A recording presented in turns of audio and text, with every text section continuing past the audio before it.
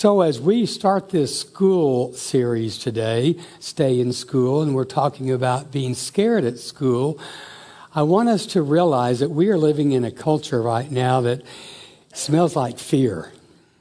And it's almost like someone has gone into our schools across our country and sprayed something that has made students and parents alike want to stay away from school. As the parent is taking the child to school, they're both crying.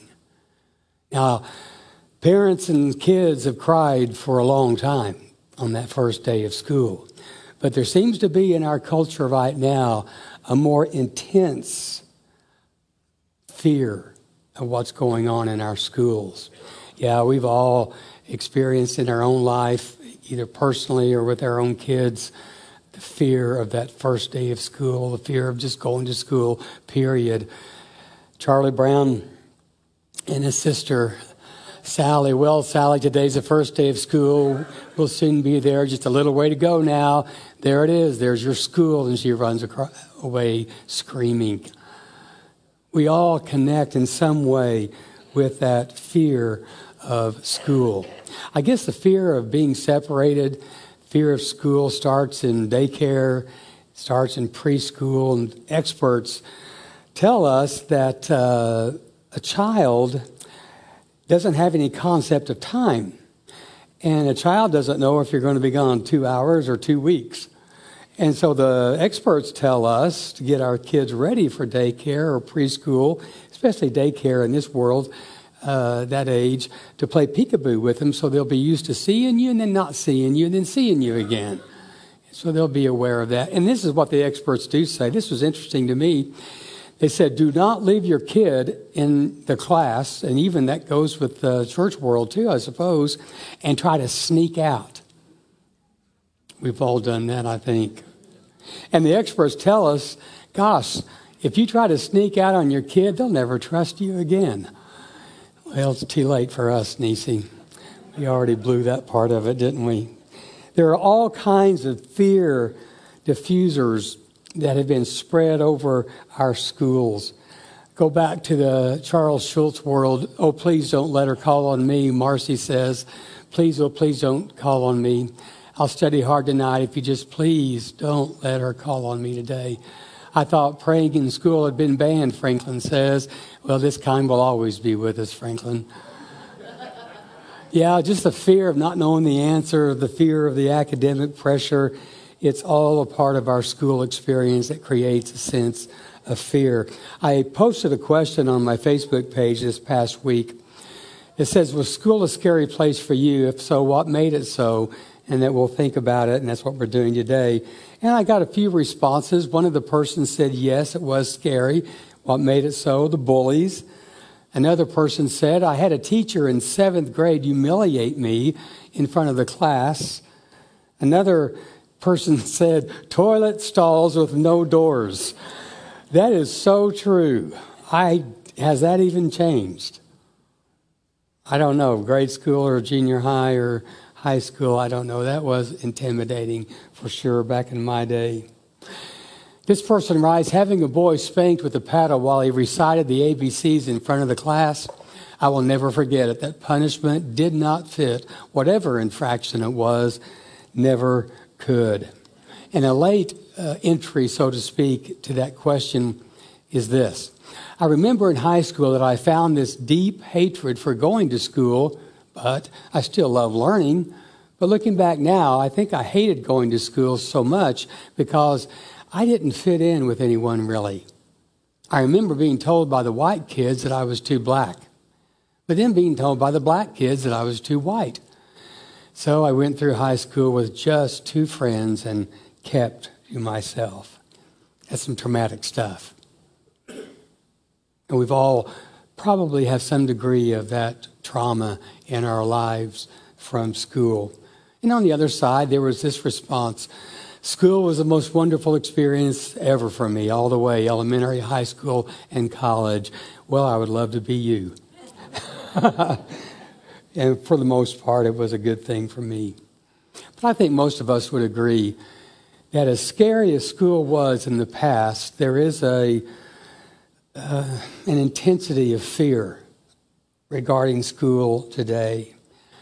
This cartoon shows it so very well. Then I don't want to go to school, and now the parent is saying, I don't want you to go to school. The world in which we live has created even a fear for the teachers. Hi, Susie, I'm your new math teacher. Your English teacher is over behind the barricade. One mother writes of her own experience with her first grader. She says, this past Friday and 3 days after the school shooting in Uvalde, Texas, I loaded my 6-year-old son into the car to take him to the ER. I was convinced that he might have appendicitis. He was exhibiting all the signs, pain in his belly and on his right side. He had pain walking and could not hop up and down, or at least refused to try, and was exaggerating his need for help in walking. He was feeling nauseated. He told me his stomach hurt at school all day and he was falling asleep in class. I was concerned and wanted to rule out everything else, so I gave him a Miralax in case that might solve the stomach pain. After I started my car, I paused and took a deep breath, reflecting on the week's stresses. In that moment, I recalled some advice on kids and stress that was shared in the early days of the pandemic. Kids exhibit stress much differently than adults. As I turned around to look at my son in the car still parked outside our house, I asked him, is there anything going on at school? Are you scared of anything? He immediately started crying, and not from his stomach pain.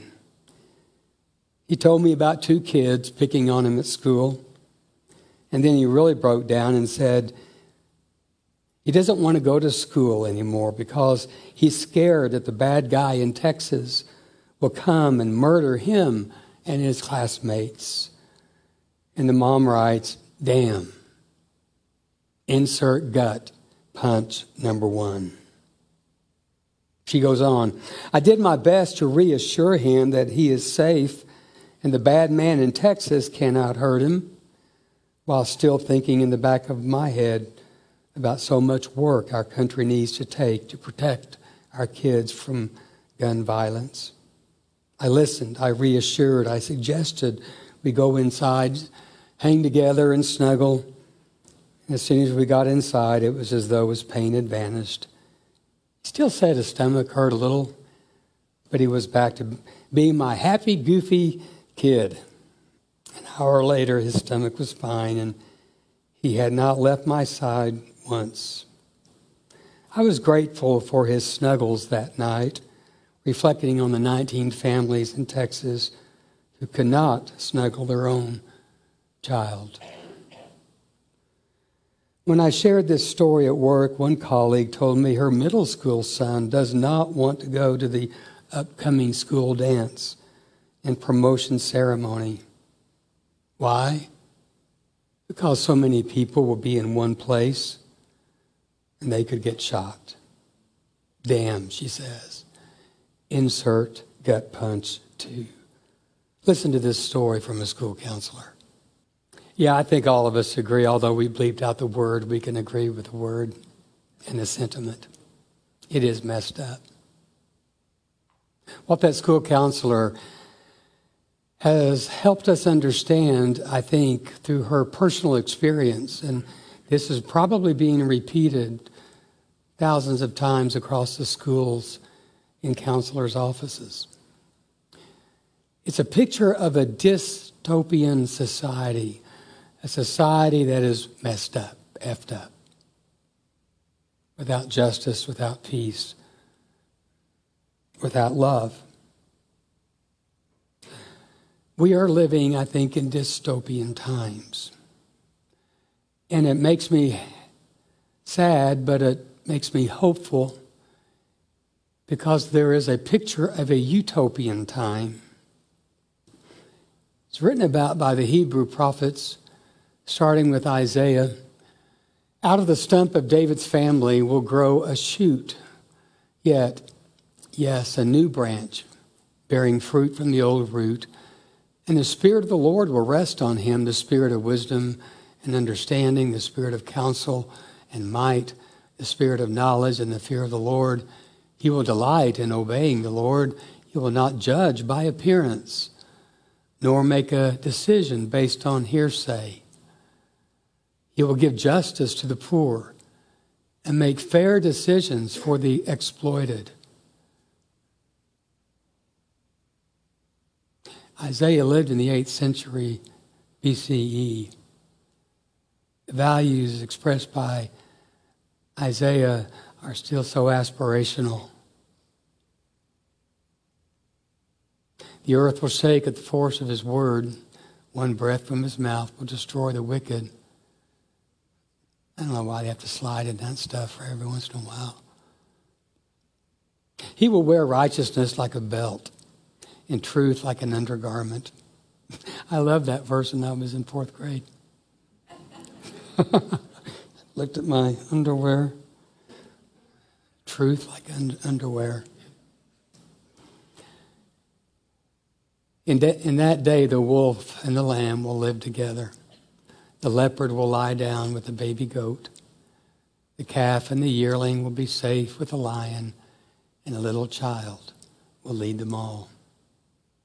The cow will graze near the bear. The cub and the calf will lie down together. The lion will eat hay like a cow. The baby will play safely near the hole of a cobra.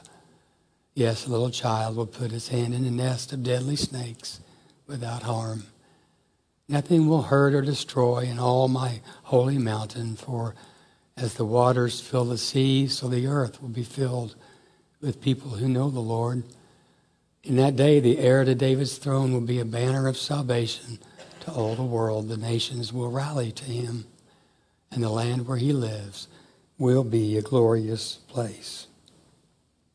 The story begins with the claim that out of a dead stump is going to grow new life. We're living in a culture of death, of killing, of fear. And I can't help but wonder, is it possible that in our culture we are more concerned about keeping a particular type of gun more than we're concerned about protecting children?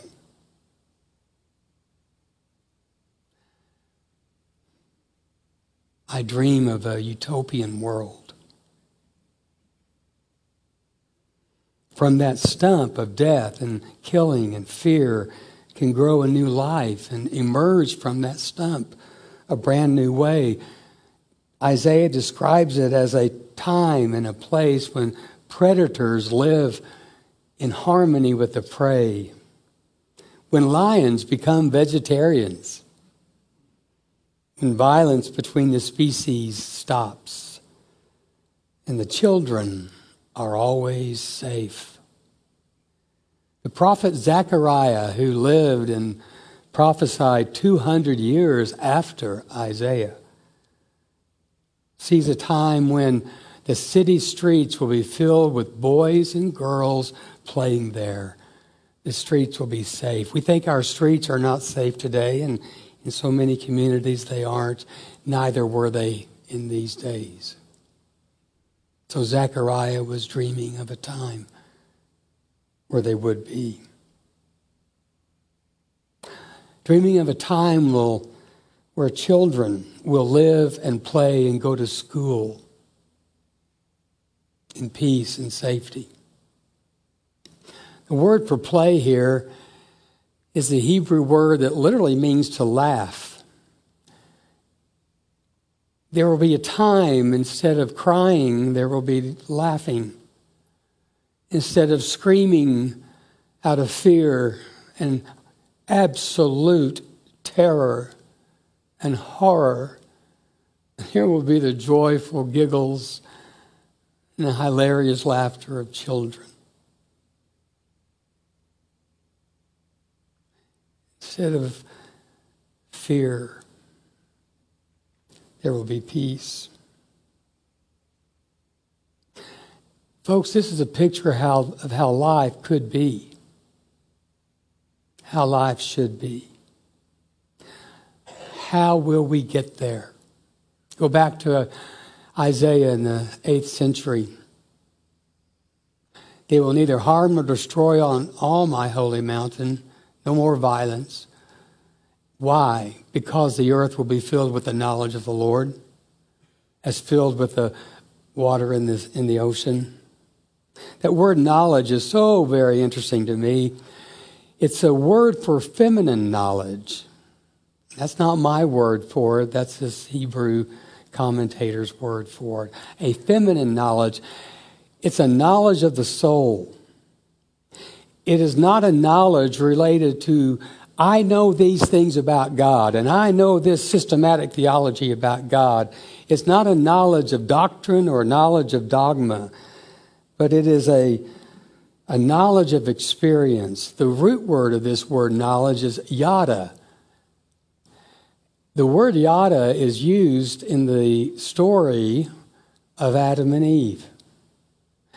When we read that Adam knew Eve and she conceived, okay, that must mean that Adam wrote a biological treatise on Eve. He wrote a book about Eve. No, he knew Eve and Eve conceived. They got very well acquainted with each other. So this word knowledge is not about doctrine and belief statements and theological maxims. There is a religion that has a knowledge of God, that has a theology of God, and if you agree with that knowledge of this religion about God, then you're in. If you don't agree with that knowledge that they have about God, then you're out. And that was the knowledge that I grew up with. And that was the judgment we made on people who didn't agree with us. They were out. There is another religion, however, the one that I began to experience in high school and had bits and pieces of it throughout my life. But Nisi and I have got into a whole new level of this type of religion in the last 20 years. I so would love to lead you to that, away from this other knowledge to a knowledge of experience, to mystical knowledge of getting very well acquainted with God. And it seems like out of that second type of knowledge, in that second type of religion, as what Father Rohr says, the religion of the second half of our life. Hopefully we will grow out of that very basic, fact-based knowledge into an experiential. It seems like when we experience that knowledge of God, we experience love. And it seems like, and I think our lives bear this out to a degree, we are developing a greater love for all. It's an inclusive, and it's a love that embraces even those that I used to judge, and even those that I would, in my false self, even judge today. It's a unifying experience of love. Now, every once in a while, we see glimmers of this second religion, this religion of the second half. We see glimpses of new life coming out of a dead stump. If we open our eyes and if we are aware, we will see it. Somebody was aware of this and saw it. The first day of school, a little boy is very scared. And the scared little boy was struggling. Another little boy was aware. And he decided to step in and stand by him.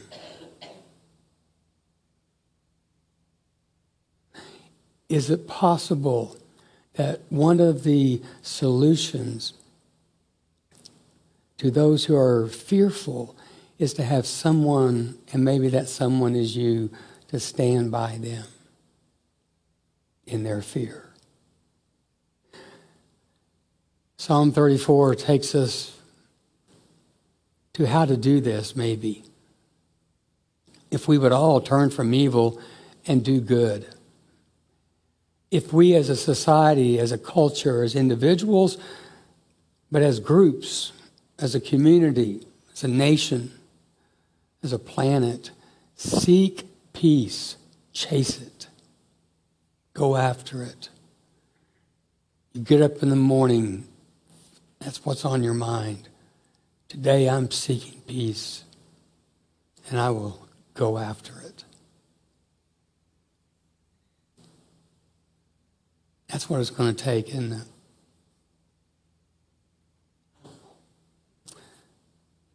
A couple of centuries after David wrote that, Isaiah wrote this: learn to do what is right. See, we're taught to do what is wrong. We're taught to hate. We're taught to be prejudiced. We're taught to discriminate. We're taught to judge, and we can unlearn that. Maybe not. Maybe we can learn something new that is better than what was old. So the prophet says, learn to do what is right or just and promote justice. Give the oppressed reason to celebrate. Take up the cause of the orphan and defend the rights of the widow. Two groups in Isaiah's day that were experiencing oppression more than anybody else. Another person who responded to my post about their scary experience wrote this: school is probably scary until you have a friend or someone who sees you and helps you find your way. Let's help each other find their way.